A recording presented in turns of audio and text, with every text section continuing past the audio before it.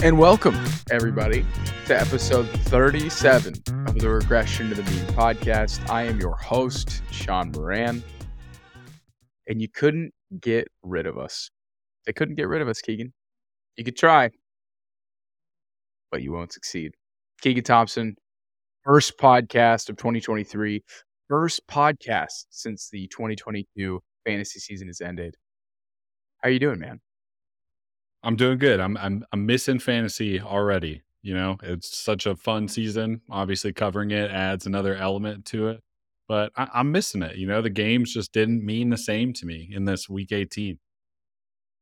You're telling me you didn't get up for Panthers Saints? You weren't super pumped to see Sammy D take on Andy Dalton for the battle of 7 and 10? You weren't juiced about that?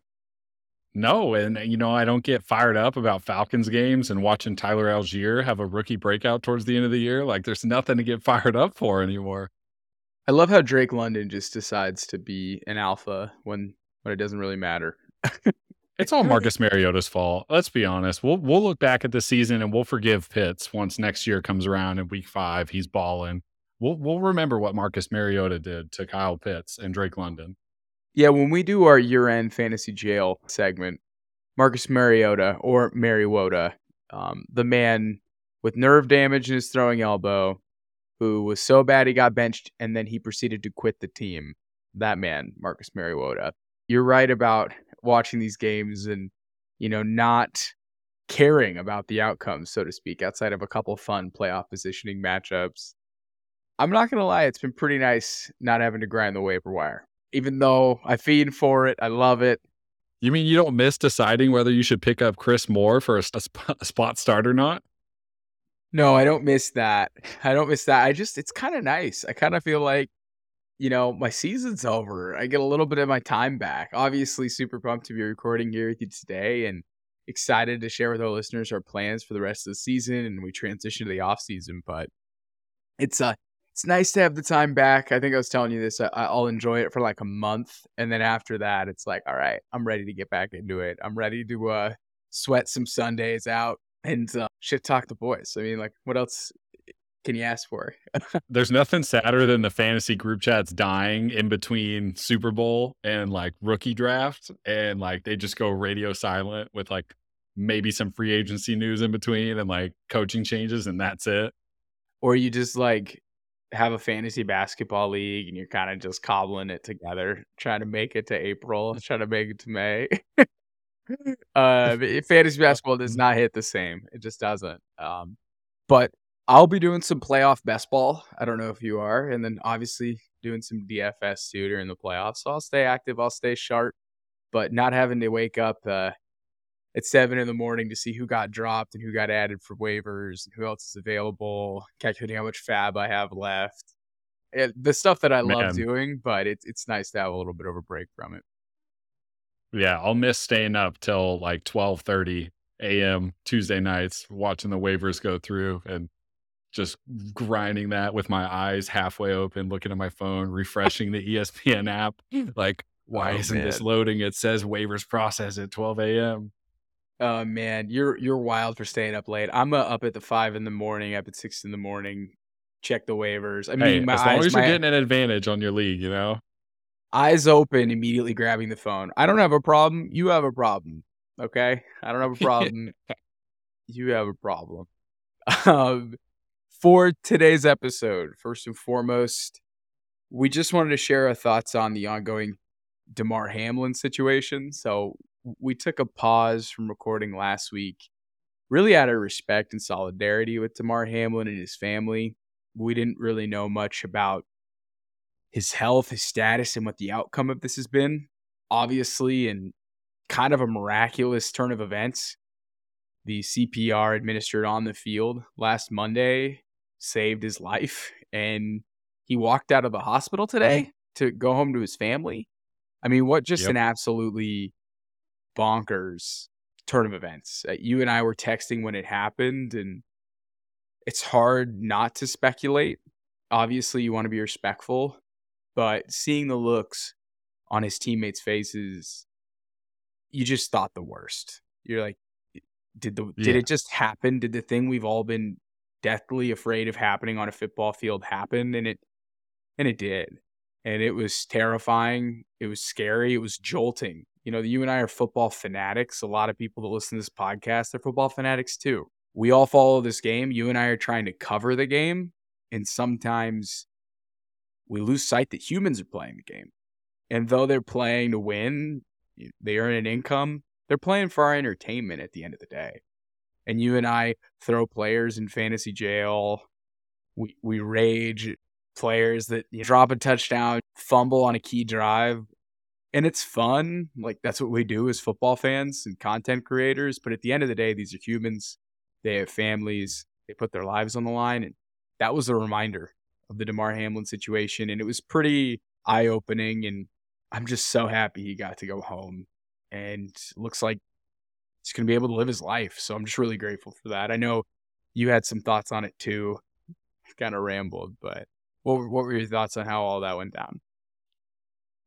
Yeah, I mean, we texted throughout that whole thing, and obviously, I mean, I watched it happen live, and it feels like a freak accident that you never expect, and it's weird. We see injuries happen all the time, right? And we see people tear ACLs or have a shoulder knocked out of place or break a foot, and it happens all the time. And these players just go out there and take a couple minutes to collect themselves and go back and play the game. And, this is just a far more serious event. And like you said, you can see it on the players' faces. Like you knew something wasn't right. And it brings you back to like being a human when Yeah. you see something like that happen. Cause like you said, we watch this for entertainment. They play, football players say this all the time. They play a child's game for a king's ransom. And the injuries itself that you see are so terrible in football all the time. And they just go out and they keep doing their job and they keep playing for like the people's entertainments and for their paychecks. And like for the first time in a long time in sports, like the world stopped and remembered, for once that like these are humans, and it brings us back to like our core existence. And you worry about somebody you've never met in your life before, right? Like you worry about Damar and his status, and you begin to think like the worst could be happening, and all you care about in that moment is him being taken care of. You don't care about football anymore. The players didn't care about football anymore. Like everything stops in just that moment of time. And it's so weird to get shell shocked like that when you look for football as like escapism, and it's meant to make you feel better and give you an outlet, and it's something you enjoy to watch, and then out of nowhere it shocks you. And we see these things in the news all the time, and like bad things are happening in the world, and like it's not supposed to happen in football. It's not supposed to happen where you go on Sundays to relax, right? It's just emotionally jarring. um and outside of that, it's crazy to watch people have to deal with it in real time. I mean, shout out to the broadcast crew, shout out to Booger, shout out to Schefter, shout out Brian to Clark, the Brian Clark, yeah, John Brian Van Pelt. Clark, Scott Van Pelt. I mean, God bless those people for being put in such a strange and unique situation and like handling it with such grace. Like I thought they really carried like football fans through the rest of the night. And shout out to the medical staff and the Yes. people and all of the paramedics and everybody who handled that situation with such grace and made sure Damar was okay. And obviously now we can talk about it more freely. And you and I talked about this. We didn't want to speak on it until things were cleared because like we're not experts. We're very new to this.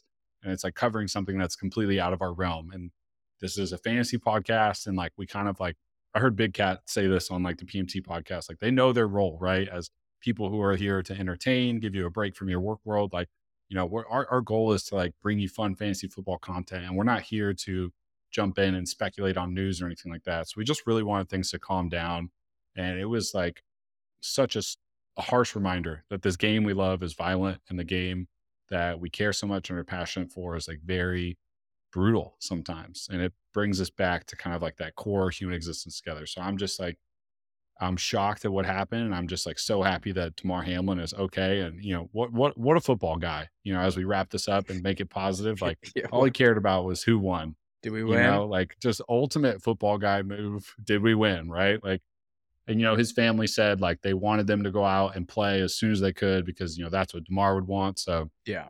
just an all around crazy moment and like kind of it's weird because the NFL is now, come together and it sucks what it takes for the NFL to do the right thing. It took such an extreme moment for the NFL that gets a lot of crap for how they handle player safety and just Yeah. handle players in general. And like that's their core product is the players, and I think the NFL has handled it, pretty well within reason, but it sucks that it took something this far for them to step up to that. But just wrapping up, I mean, I'm so happy he's okay.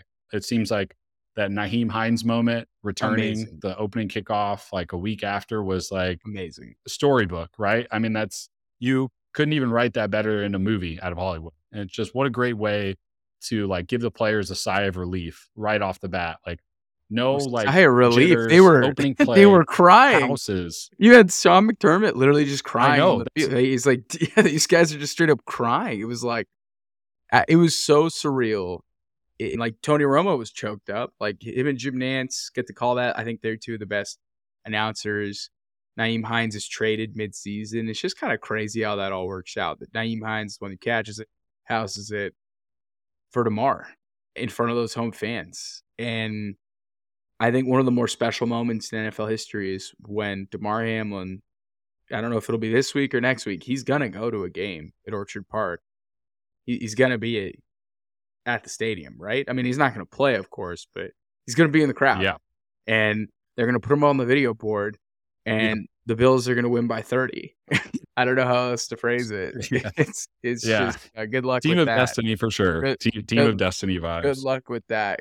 Good luck with playing the Bills in their home stadium when DeMar Hamlin gets put up on the board. The crowd's going to go insane. But that had a storybook ending, and that ending's still going. I mean, it's still being written. That story is not over. That story is still being written. And at the end of the day, you said it best. All that matters is DeMar's health. DeMar gets to go home to his family, gets to see how many millions were raised for his charity. It was just kind of like a remarkable coming together. And it's rare where this country is it sounds cliche, is unified around a singular thing. And regardless of your background or who you are, outside of you're right. It's not even cliche. Like outside of the goofballs who thought the it's vax crazy. killed him, outside of the goofballs in our Twitter mentions who thought the vax killed him, or the vax sent him into cardiac. Yeah, that's a whole nother podcast episode. Yeah, we're not covering that. Regression to the mean, we're not covering that. For the most part, it really brought this country together, which is just kind of a surreal moment, and very grateful that DeMar got to go home to his family. We wanted to get that off our chest and talk about it. It took us a week. Again, we're not trained media professionals. We didn't get up here and be super emotional and just like call Roger Goodell the devil because that's what it felt like for a little bit because the 5-minute delay of game thing. Who knows if the NFL was lying about that, but it's probably in our best interest for us to not get up here and speak on that. Outside of that, yeah, week 17 did happen. The fantasy championship kind of happened. I had to end up splitting a pot with somebody and was co-champion because I was up 23 or 4 points and he had Josh Allen and Devin Singletary. So he's probably going to beat me, but I end up winning. So we end up splitting the pot. You had to concede in a brutal turn of events. I mean, I don't know if you're going to win. It doesn't look great, but like you had a shot. 40, I had Diggs and Higgins. I was hoping for a pot split at least or something that was more 60-40, but I just straight up conceded and took, 30% of the winnings. I had a league where I was commissioner and, the guys just agreed to be co-champions and their game was like basically tied. And one had Higgins and one had a quarterback and somebody else and Dawson Knox going and like they split the pot. Very interesting to see how like the fantasy community handled that situation. I know a lot of people split pots, a lot of co-champions. I in our league, like you said, I just conceded. I took the second place, got a little extra on top of my money back. So, a weird end to what was, I thought, a very fun fantasy season. And an odd championship week too. I mean, my championship game was so low scoring, even with the missing players. Like if I would have added in their average points, it still would have been a really, really low scoring championship game, like 100 to 100. And I saw a lot of those scores around, but the fantasy season is over, Sean. The fantasy what a season's season over. it was.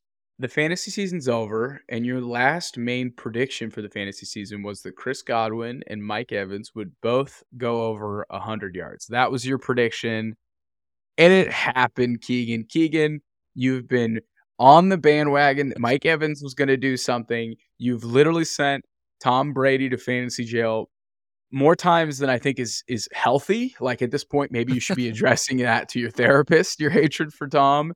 And what do you know? The boys in Tampa Bay, Florida, Tom Brady and Mike Evans, go absolutely nuclear in week 17. So, again, we haven't revealed the perfect lineup for week 17. This happened over a week ago, but I think it's fun just to recap it. Tom Brady had 37 fantasy points. Tom looked pretty good.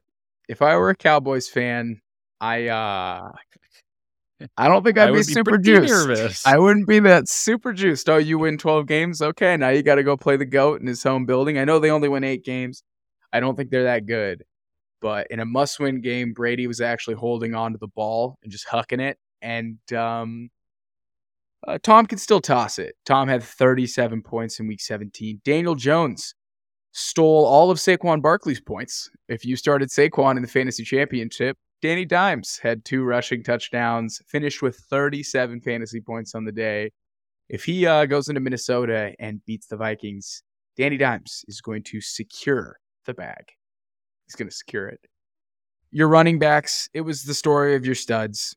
It was the PPR monsters that had gotten you to the fantasy championship. Austin Eckler finishing with 32 fantasy points and CMC finishing with 31. Banged up. I low-key hate that Austin Eckler cares about fantasy so much. It's incredible. Like, I he love came it. out and talked about how much he understands like what championship weekend means. And I'm staring at a blank slate of fantasy championship, looking at my opponents, Austin Eckler, and just knowing I'm getting 30 bombed because he cares. Like, he legit cares. And it's almost like when you watch him play, like he's fighting for extra yards, wants in on the touchdowns, even if he's banged up. I'm like, God, dude, get this guy off the field, man. He's the man.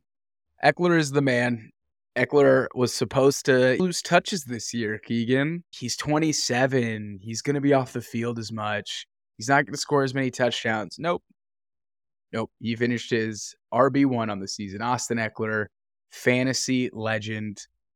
He's kind of assumed the mantle that Alvin Kamara had, in my opinion. And then Christian McCaffrey. You know, what just an incredible football player. What can you say about him? I just love Christian. I really do. This is week 18, but it was like a 3rd and 6. They split him out wide. My man runs I think it's a curl route. Looks like he's like a X wide receiver running it, like a perfect curl route. It's just like that's the guy who plays running back for this team. So Christian McCaffrey, absolute superstar. You know, I thought being traded to the 49ers was going to hurt his value, right? I thought, wasn't he supposed to go down being on the 49ers? Wasn't that That's what I say. Hey, Sean, listen to this. With Christian McCaffrey and Eckler like leading the fantasy boards, right? You know, a huge part of this is their reception ability and ability as wide receiver. Austin Eckler, 107 receptions this year. He scored 107 PPR fantasy points just from catching a football this year. I mean, it's a recipe for success for those two. I mean, the damage they do on both parts of the game is incredible. How many targets did Austin Eckler have this season? 127. It's insane. That's insane. And McCaffrey had 108 targets this year. It's insane. I did some like fiddling around. Like, Austin Eckler is still RB1 in half point PPR, and he's like RB2 in standard because he scored like 18 touchdowns. Austin Eckler's the man. He scored 18 total touchdowns this year. Yeah, he's the man. This is a pro Austin Eckler podcast. Yeah, it's funny. Austin Eckler and CMC finish at RB1 and RB2, and they're RB1 and RB2 of week 17. That's pretty cool. The wide receivers that headlined just a bonkers week 17. Of course, Mike Evans doing his best Alvin Kamara, throwing up 48 points, over 200 receiving yards, 3 touchdowns. Mike Evans finishes the year with another typical Mike Evans season. It was a little topsy-turvy to get there, but he finishes with 1,200 receiving yards. He was like wide He receiver did it. 9. He cashed. It wasn't always pretty, but Mike Evans cashes. Another guy who cashed this season is Devontae Adams. So Derek Carr gets sent home, and Jarrett Stidham actually starts in the fantasy championship against the San Francisco 49ers. And you and I kind of disagree on Stidham. You're not seeing it. I think he's a backup quarterback, right? I think he's played well enough to show that he should be on an NFL roster. But when I watched that game that he had against the 49ers in week 17, I shit you not, he was the luckiest quarterback I've seen play all season. He didn't get sacked once because literally every time he was in the grass, he's like just throwing up a prayer. My man is getting straight up speared by Hufanga and throwing 30-yard frozen rope touchdowns. It was a wild performance, and he came back to earth against the Chiefs. But Devontae Adams, it didn't matter who's throwing him the rock. He finishes with 34 fantasy points on the day. I don't really know how to rate Adams next year, but I mean, he's got to be in your top 12, and we'll talk about that a little bit later. But Devontae Adams finishing with another fantastic season. Brandon Ayuk with 26 points on the day in the Week 17 Fantasy Championship. Ayuk goes over 1,000 receiving yards this season. Catches like One of the guys I liked the week how two. How many touchdowns did Ayuk catch this season? Like 10? He had such a great year. Just he delivered on his hype in a very crowded offense where Christian McCaffrey's catching 90 balls and George Kittle catches 11 touchdowns. Wild season for the 49ers, of course, but Ayuk very consistent all season long. And then, Dalton Schultz leads all tight ends in the fantasy championship, but Trey McBride, promising rookie out of Colorado State for the Arizona Cardinals, scores 20 points in week 17. It's kind of an oddball performance. I wanted to recommend him on the podcast and on that Streamers article because he had a really great matchup, but I just couldn't do it. I was like, Trey McBride stinks. Or not stinks. He's a rookie. He's not getting a lot of run. It takes a while for rookie tight ends to figure it out. And then I was watching him this past week against the 49ers, and I texted you this. I think Trey McBride's going to be good. So he's someone we can talk about definitely this offseason and argue about. But a wild week 17, it already feels like that happened 3 years ago with how much has already happened in the NFL. It's just crazy how fast you can just bury something when a new week rolls around and new storylines roll around. And a lot of great storylines in week 18. And I mean, I think the funniest thing that happened in the past month is definitely the Texans blowing the number 1 pick. The Texans. Lovie Smith on his way out. Going just a for it. Finger to Steve going for McNair. 2. Going for Cal McNair. Rest in peace, Aaron McNair. Cal Steve McNair. Yeah. R.I.P. Steve McNair. Middle finger, Cal McNair and the McNair family, who are the owners of the Houston Texans. What did Davis on Mills his way out? Davis Mills had multiple 4th and 15 plus conversions on a final drive. Yeah, a 4th and 20 conversion on that drive. The Houston Texans should have been taking notes from what the Indianapolis Colts did, because the Colts pulled off a truly spectacular tank. That is, they're going to write that in the history books. Bring in a coach who has no idea what he's fucking doing, and then just bench your quarterback who might be able to win you a game or two. And that's a recipe for going like 1-7 down the stretch and securing a top 5 Fake pick. a Jonathan Taylor injury. Tinfoil hat. Tinfoil hat. I don't know. That he didn't look. All right, we're not gonna do that. We're not gonna push. We might do conspiracy corner. Let's talk about the later. Texans here. What are they doing? Real quick, what are Texans they doing? Implications with this, because blowing this is bad, because obviously the Bears don't need the first pick in the draft. No. They don't need it. They have their quarterback of the future with Fields. Well, actually, they're going to convert. They're going to convert Fields to wide receiver and draft Bryce Young. Yeah, that's the plan. So that's if Aiden Holler, that's his plan for the Bears. Aiden Holler, Holler, Aiden Holler. That's his plan for the Bears. Convert Justin Fields to a running back, wide receiver, then draft Bryce Young. Okay, what were you saying? What do you do if you're the Texans? Because if Bryce Young is your number 1 quarterback, you're not going to get him. Quarterback needy team, hops to 1, and if Bryce Young is your number 1 graded guy, you settle for Stroud, and I don't think that's that bad of a settle. They're going to take Will Levis. Draft, like, why is everyone expecting that the Texans are rational? They're going to take Will Levis. I don't know what they were going to take. Will Levis number 1 Young overall. Goes to the Texans, then they're doomed. They were going to take Will Levis number 1 overall. That's the most Texans pick you can make. But Keegan looks that is an disappointed. all-time bad move. Yeah, I mean, What Will about Levis the is what giving me about Zach the Wilson vibes, to be what honest. about the safety? Well, at least Will Levis, played some real players in college, and Oh, the safety that let the ball go yeah. through his hands? I mean, I was like, "Oh, interception, Davis Mills' 3rd interception." And then Jordan Akins. Jordan Akins looked like Rob Gronkowski a I don't couple even think he years. thought that ball was gonna get to him.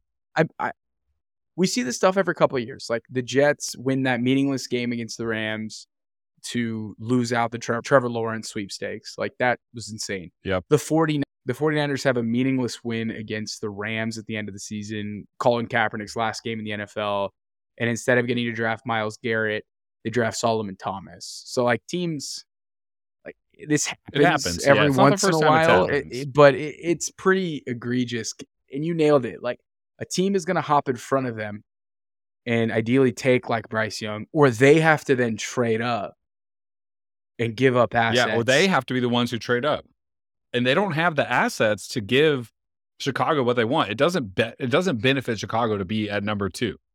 And Chicago wants probably a player in the trade, most likely a wide receiver that can help Fields, or somebody who can impact the defense like right away. They have a lot of holes on their team. I can't speculate on what they'll want, but they want a player, and they probably want a couple of picks out of it as well, including your first round. They don't want to go back to 2 because that's the quarterback spot. 1 and 2 should be quarterbacks, whether it's Bryce Young, CJ Stroud.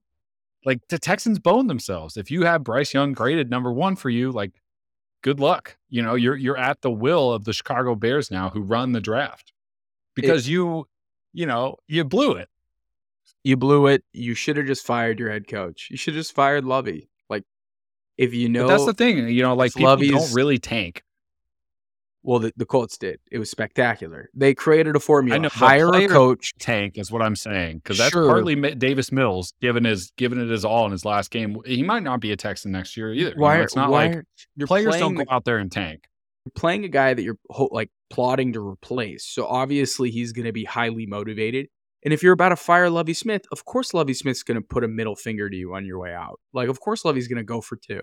Just And what's funny is the hilarious. Colts could be the team that trades to that number 1 spot. Colts could be somebody that does that.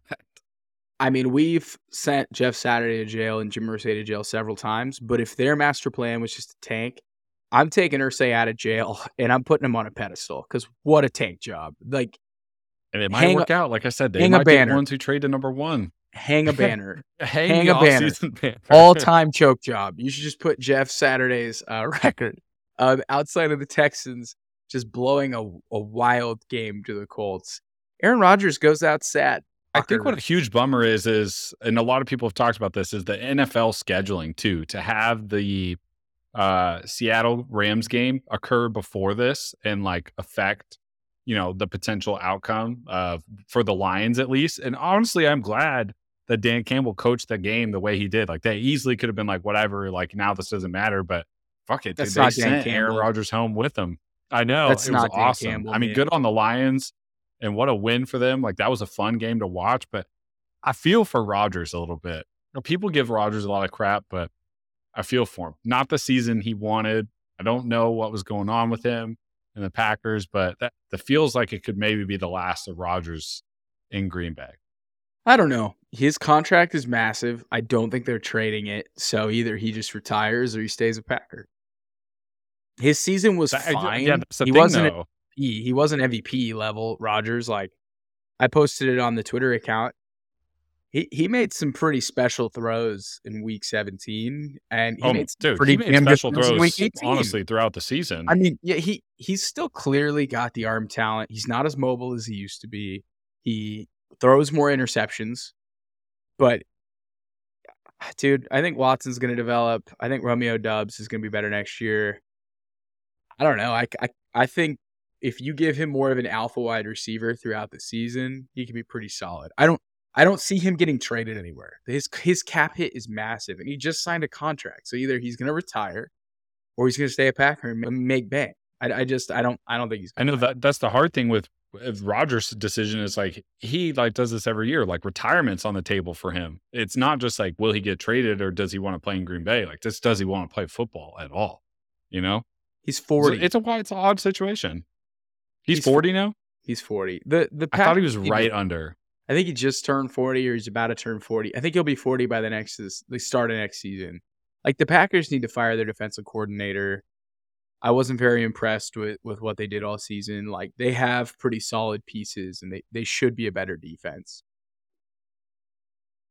Not having an alpha wide receiver, though, like, definitely hurt Rodgers this year. As good as Christian Watson was late in the season, like, Allen Lazard is not a true number one. I don't think he ever has been. And, like, what do you do if you're the Packers then? If Rodgers does stay, you have to trade for an alpha or you No, draft somebody finally. I think Watson's the guy, dude. They literally went on a massive win streak the minute Watson emerged in this offense, and he's only going to get better. And he had I health know. issues. I still think they could get more. You know, they can get more to that team, you know. They could. I'm a big fan of Christian Watson, and he could be better. He could have played better, but overall, as a rookie, considering his health issues, how raw of a prospect he is, I think he pops next season. But they probably need more of like a traditional slot wide receiver. They probably could draft another wide receiver or, add someone in free agency. But they're hard capped. They have like 10 million over in spending. They need to cut players. Like, they might have to cut Aaron Jones. Yeah, that's oh gosh, I was thinking of what the roster casualty will be of it. It could be Aaron Jones, and then you just roll with Dylan. Or like David Bakhtiari. They're going to have to cut some of their best players just to make Rodgers' salary work. It's almost in a weird way. You get rid of Aaron Rodgers or Aaron Rodgers retires, and you just kind of roll the dice and see what you have with Jordan Love. Like, the grass isn't always greener, but it could be exciting for Packers fans. I don't know. Probably not. But Yeah. It's something to definitely think about. Outside of Rodgers going out sad and the Lions biting kneecaps and Jamal Williams just being the best, his Naruto reference. Evan Silva. Shout out to Evan Silva. Evan Silva established the run, cashed his 150-1 ticket. His 150-1 ticket. 50-1 for Jamal Williams to lead the league in rushing touchdowns. He's had 17 rushing touchdowns, over 1,000 rushing yards too. So I didn't think he'd be a 1,000-yard rusher and 17 rushing touchdowns. Has a very emotional post-game interview. Jamal Williams seems like one of the more genuine spirits in the NFL.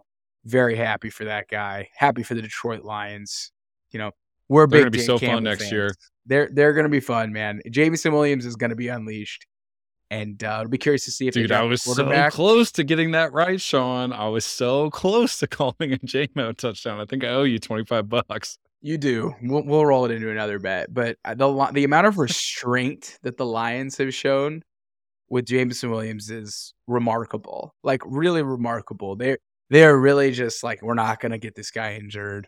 We're going to play it safe. Like, he moves at a different speed, a different pace. He makes the fastest men in the world look slow. He's a different type of athlete. He makes the fastest men in the world look slow. I would have, if I were a head coach trying to make a playoff push, he would be a full-time player. So good for them for showing restraint coming off the ACL. Definitely good on them. Some Sounds rookies. Like a perfect time to talk about some other rookies. Yep, some rookies, man. Some rookies with some major milestones. You had Kenneth Walker go over 1,000 rushing yards, is what a full-time starter for like 12 weeks. And he missed that's 2 games. Massive capitalize on a situation type season for him too, with the early RB injuries for Seattle. Yeah, with and Rashad he made Penny the most of his down. opportunity. Rashad Penny, yep. And he made the most of his opportunity. And he had a couple big burst games too, like 2 games over, 25 or something like that, fantasy points. Or 20, he was a pretty good player. He had those big runs. Just like he had those around. big runs. Yep. And then he got hurt. So basically, Kenneth Walker got hurt halfway through the year. He jammed his ankle. And I think he was dealing with some back issues. And he basically was managing the injury for the rest of the season. And he still had like 3 100-yard rushing games on a bum ankle. I think he finishes the year at like 4.8 yards per carry.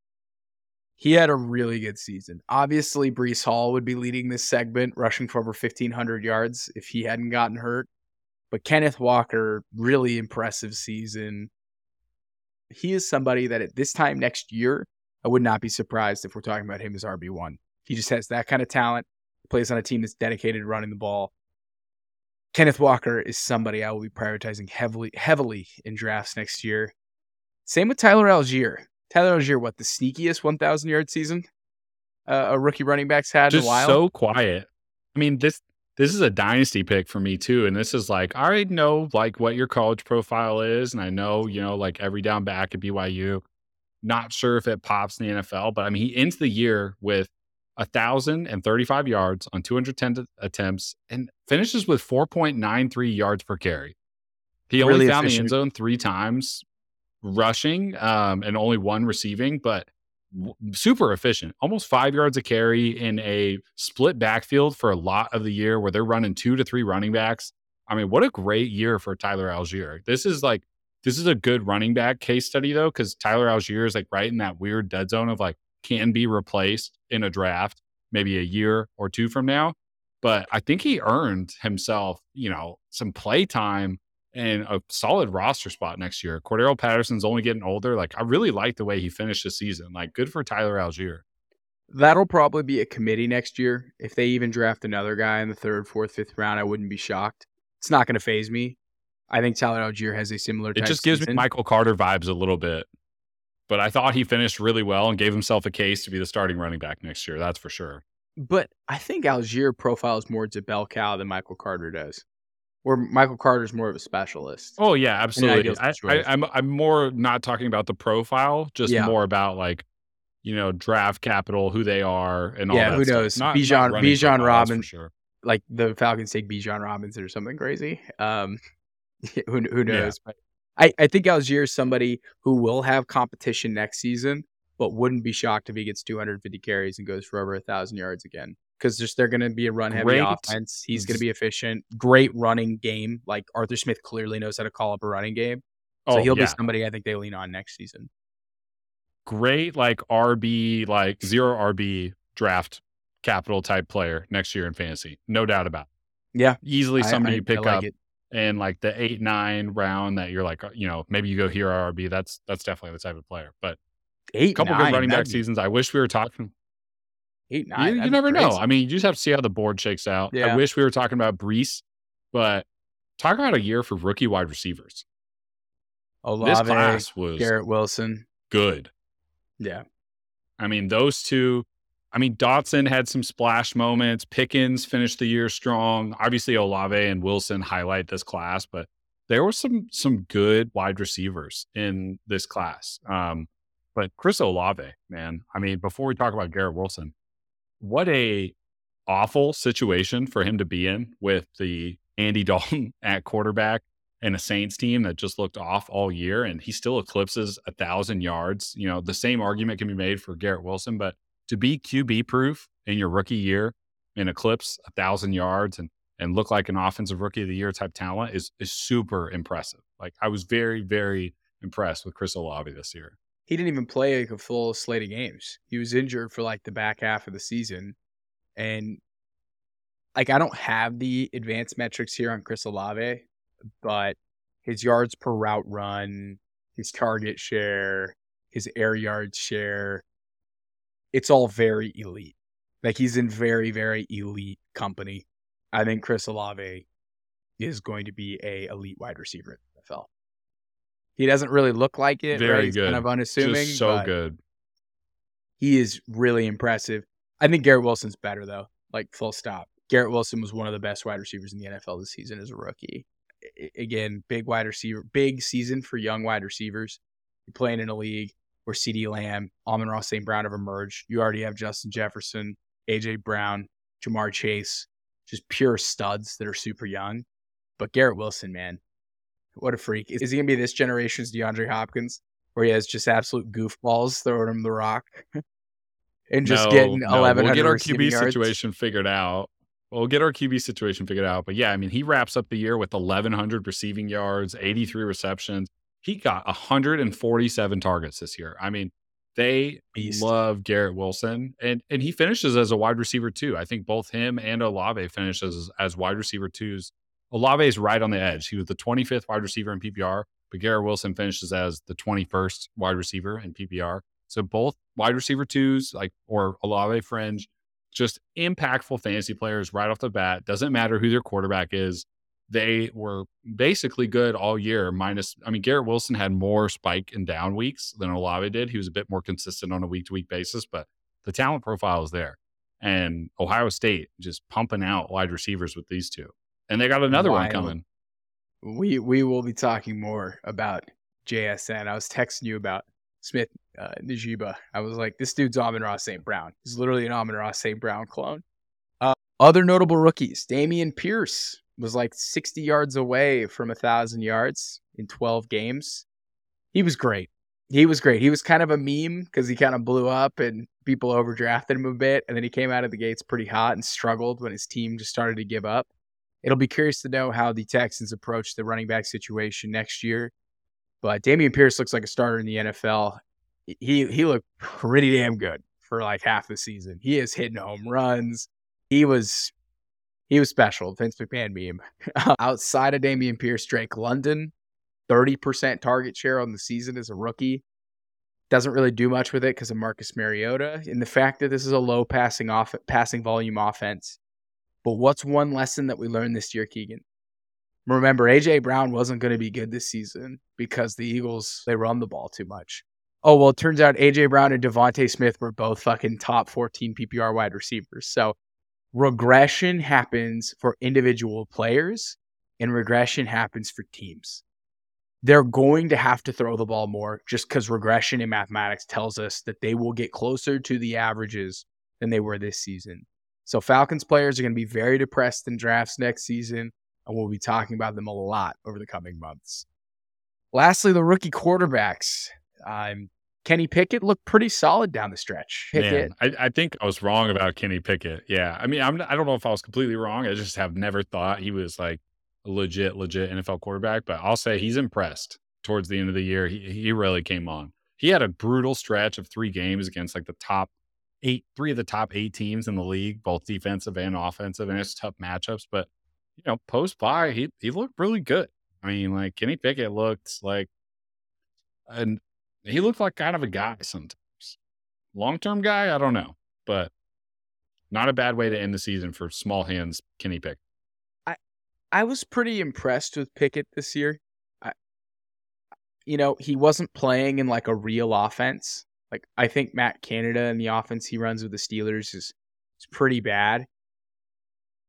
I don't really like it the way it's designed. I don't think it really capitalized on the strengths of this offense. And just given the fact that they threw him into the fire, didn't give him a whole offseason to practice. They gave him like the toughest rookie schedule you could ask for. And then he goes on this really hot streak and wins them a ton of games. They win 9 games. And he was quarterbacking for 6 or 7 of those wins. So, yeah, kind of a weird year for him, but I think he's been pretty damn solid. I think the other top rookie in this draft is actually Brock fucking Purdy. And like, I'm not saying that as a meme. I'm not saying that as a homer. Brock Purdy is on pace to throw 37 touchdowns in a season if this was played over a 17 game. Sean, can I read you the tweet I sent you last week that you're like, wow, this is a tough stat? What is it? Brock Purdy in 6 games has more passing TDs than any Jets QB in a season since 2019. Brock Purdy has 13 touchdowns and like 5 starts. And again, what do we know about touchdowns? They're hard to predict. Regression indicates that he's not going to throw 2 touchdowns every single game. It's Shanahan, man. It's all Shanahan. I don't want to take anything away from Brock Purdy. I think he's played really well, and he hasn't had that complete pumpkin moment, but it's Shanahan. It's got to be the Shanahan offense. I mean, he just picks guys off the street, and they come in and light it up. Like, let's not forget, Nick Mullins looks like a legit NFL starter in some games, too. I'm not comparing them. I'm just saying, like, this has happened before. I don't know how to properly evaluate Brock Purdy. Playoffs will be a good litmus test for Brock Purdy, but I'll give him some props. What a way to end the season for the Niners. He's carried by the fact that Brock. He's carried by the fact that he has Christian McCaffrey to throw dump offs to and just make 3-yard dump offs into 20-yard touchdowns. And he's carried by the skill position players. But the guy, he's smart because he targets Kittle. He's really smart, dude. He runs the offense like perfectly. I don't really know what to tell you. I didn't see this from Trey Lance. Trey Lance looked really like shook. It looked like it was way too fast for him. Yeah, and he has like no idea what's going on because he doesn't have any reps. So maybe if Trey Lance gets 1,000 reps in Shanahan's system, it's like he's a superhuman, which I think actually proves the concept right, that if Trey Lance had actually gotten to develop, that he could be doing stuff like this in this offense because Brock Purdy's doing it. Tough situation. You guys don't have time to develop a quarterback. You have a Super Bowl ready roster all around. Like you can't. It's really tough to like. I'm not But saying we are Zach Wilson's developing one. comparable. Like I know. Brock Purdy I know, is developing. This is what people don't understand is like they're treating him like he's Jimmy G. This guy's gonna get better. Like he's going to get better as a quarterback, which is kind of crazy, right? Like I don't know how to really make of it because he comes in and he seems like a full-time veteran. Like he seems like he's been playing in the league for 5 years. This guy's a 7th round rookie. It's just kind of surreal. Well, 4-year starter at Iowa State is better than a 1 year at North Dakota State. Like, no offense to Trey Lance. I understand he has this like prolific athletic profile, but 4-year starter at a Big 12 school is not bad experience to have before you go into the NFL. I know he's Mr. Irrelevant, but he's got reps, like real game reps. And Big 12 is a whatever conference in the grand scheme of NFL talent, but it's good reps. And yes, like you said, he runs the offense. He does what is asked of him. And boy, does he target the right people with Christian McCaffrey and George Kittle. Either way, I keep waiting for the bottom to fall out. I keep waiting for Brock to turn into a pumpkin. He has a couple moments where he doesn't make incredible plays, but I mean, I think he's played better than Jimmy Garoppolo. At worst, he's played like exactly the same, which is just kind of insane. Which is all you guys need right now. But I digress. Interesting rookie class, very wide receiver heavy. I like the running backs. The quarterbacks are meh. When Brock Purdy's probably the best quarterback in the draft so far, it's definitely weird QB class. It'll be much different for the class that we cover in a couple months. I thought it'd be kind of fun. We've been going through our perfect lineups week by week. Thought I'd give you the perfect lineup for the 2022 season. Actually, you know what, Keegan, you want to give it? Keegan, that's your name of it. Let's go, Keegan. Come on. Let's go. We got to put you to work, man. Let's see. Who you got here? The quarterback won on the season, Patrick Mahomes, 428 fantasy points. And he finishes with averaging 25.2 points a game. I mean, weren't you supposed to not draft Patrick Mahomes because they just traded Tyreek Hill? What a freak he is. Weren't we supposed to find out that Patrick Mahomes really wasn't that good because he wasn't playing with Tyreek Hill? Like, wasn't that supposed to happen? He's so special. Right. I hope people appreciate him, and I know they'll get sick of seeing the Chiefs in the picture all the time, as all sports fans do. It's the winning syndrome, the Warriors, the Patriots. You get sick of teams who always win, but I hope we appreciate Patrick Mahomes for who he is. Another great season from him, honorable mention, obviously, we talk about Jalen Hurts. If he doesn't get injured, he actually might finish as he's QB1. Yeah, one of the top. Well, he was QB1 on a points per game basis. He was 27 points per game. Yes, he was. To Patrick Mahomes' 25. So something to note. So shout out to Hurts. Best pick in the draft, right? Would you say Jalen Hurts is the best pick in the draft? 6th round Jalen Hurts, or would you say one of these other guys? Yeah, no, best value for points like added to your fantasy team throughout the season. Where you drafted him, Jalen Hurts has to be the best pick of the 2022 fantasy draft, easily. 6th round Jalen Hurts. You're not going to be able to in the 5th next year. You're not going to be able to take a good quarterback past the 4th round. If your league is sharp at all, like Justin Fields is going to go in the 3rd or 4th round. Like things are going to change next year in fantasy football drafting. Go get your quarterback. Go get your quarterback. That's all that matters. If you're not playing in a Superflex league, even if you are, they go 1st overall, right? But look at the drop-off. Geno Smith was QB5 this season. He averaged 18.7 points per game. Patrick Mahomes averaged 7 more points per game. Just you had no chance. You were dead on arrival. All right, now on to the next positions game. Running backs. So we are headlined by Austin Eckler and Christian McCaffrey. Austin Eckler finishes the season with 372 points. He averaged 21.9 a game. We talked about this in the beginning of the episode, just about, how many points he's getting off receptions, over 120 targets, catches 100 balls. I mean, amazing season from Eckler with 18 touchdowns. CMC goes through a trade, switches teams, still finishes as the RB2 and has 356 points this year and averages 21 points a game. I Does thought a he was going ton to of get hurt. damage with receptions, gets 85 catches. I thought he Yeah, was going don't to get draft hurt. Christian McCaffrey because he's injury prone. But you draft Jonathan Taylor because Jonathan Taylor doesn't get hurt, Yep. right? You don't draft CMC. He's going to get hurt. Austin Eckler gets hurt too. Jokers. Absolute jokers. All right. Sorry, Keegan.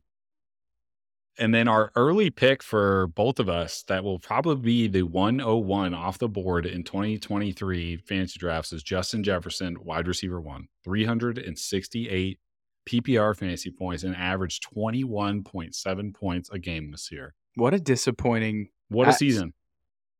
That championship performance was brutal. I was riding high off the Jettis train, and I don't think it'll impact me too much in terms of what I make my decision in the first pick in the draft, Justin Jefferson, but kind of left a bad taste in your mouth a little bit. Where Austin Eckler, CMC are absolutely delivering.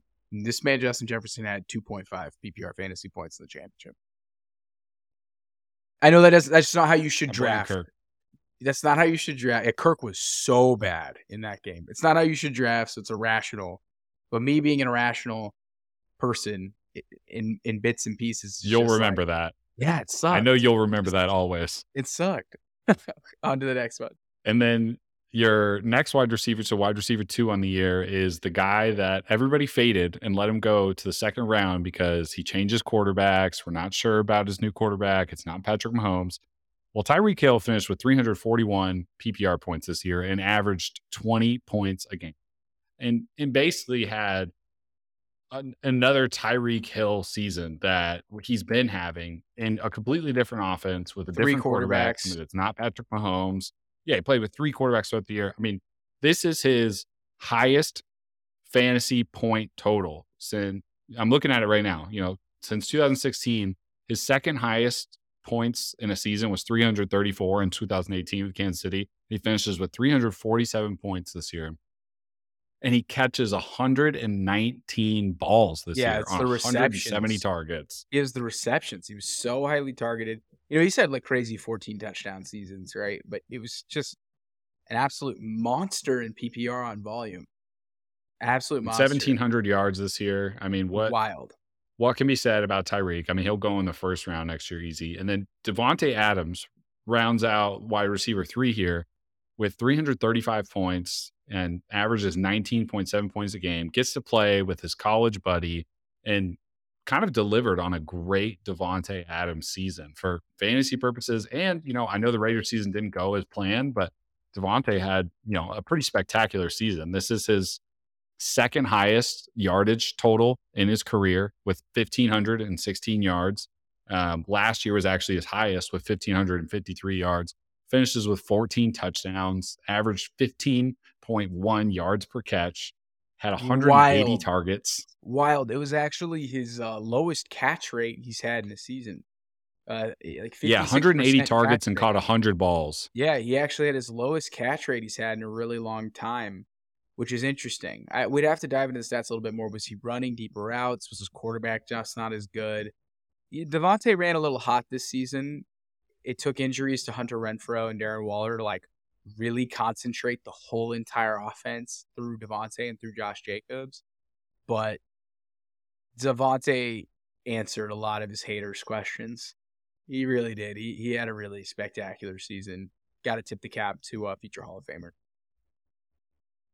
And then another Raider makes this list with Josh Jacobs. Wild, kind of in our flex position here, but 328 points, averaged 19.3 points, just 2 points shy of what the other top running backs were averaging per game. In a contract year, they don't give him the 5th year. He goes out and just bell cows it up, proves that he is not only one of the best fantasy players, but one of the best running backs. And I said this earlier in the year, he is the best pure running back in the NFL right now. Did you see what Nick Bosa said about him? No, what he said. Yeah, that's the best running back I've faced in my career. He is. I said this earlier in the year, and I know you kind of agreed with me, but you're kind of also I thought it was pump the brakes a little bit. I've been a Chief Josh Jacobs hater, and he had a good rookie year, and then he had kind of so-so sophomore and junior year campaigns. But he's been pretty banged up for the past couple seasons. This is his first healthy year he's put together since his rookie year. And I mean, his sophomore year, he was the RB8 in PPR and RB8 in standard, had 12 touchdowns, 1,000 he yards. scored a But ton of touchdowns. He was buoyed by touchdowns. This season, he averages 4.8 yards per carry, and he gets over 60 targets. So it's back-to-back seasons. And he has 1,600 yards this year, too. Yeah, I mean, he was NFL just a rushing beast leader. in every NFL rushing aspect leader. of the game. He's only he was 24. So good, and that's he's only 24. Josh Jacobs is only 24 years old. I think he's going to stay with the Raiders. If Tom Brady goes to the Raiders, Tom Brady peppers his running backs with targets. Just saying. Oh, man. And then, so this is where points start dropping off, but still the best tight end of the year, of course, is Travis Kelce. He finishes the year with 206 fantasy points, averages 12.1 fantasy points per game. No way. You have that wrong. You must have did that on I'm looking standard. at it right now. You did that on standard. No, is this standard? Oh, okay. This is standard. There's no way. Let me go to PPR here. Travis Kelce. I was way off. 80 points. 316 PPR points. Sorry, I was looking at the standard Kelce points. Was one of the best players in all of fantasy. Averages 18.6 points a game. And then here's the drop-off. The next best tight end on the year was TJ Hawkinson. Averaged 12.7 points a game. So a 6-point per game differential, and only put up 215 fantasy points this year was TJ Hawkinson. And that's your number 2 tight end on the year. Do you know who finished as tight end number 2 in standard? Who? Evan Ingram? Taysom Hill. Oh, no.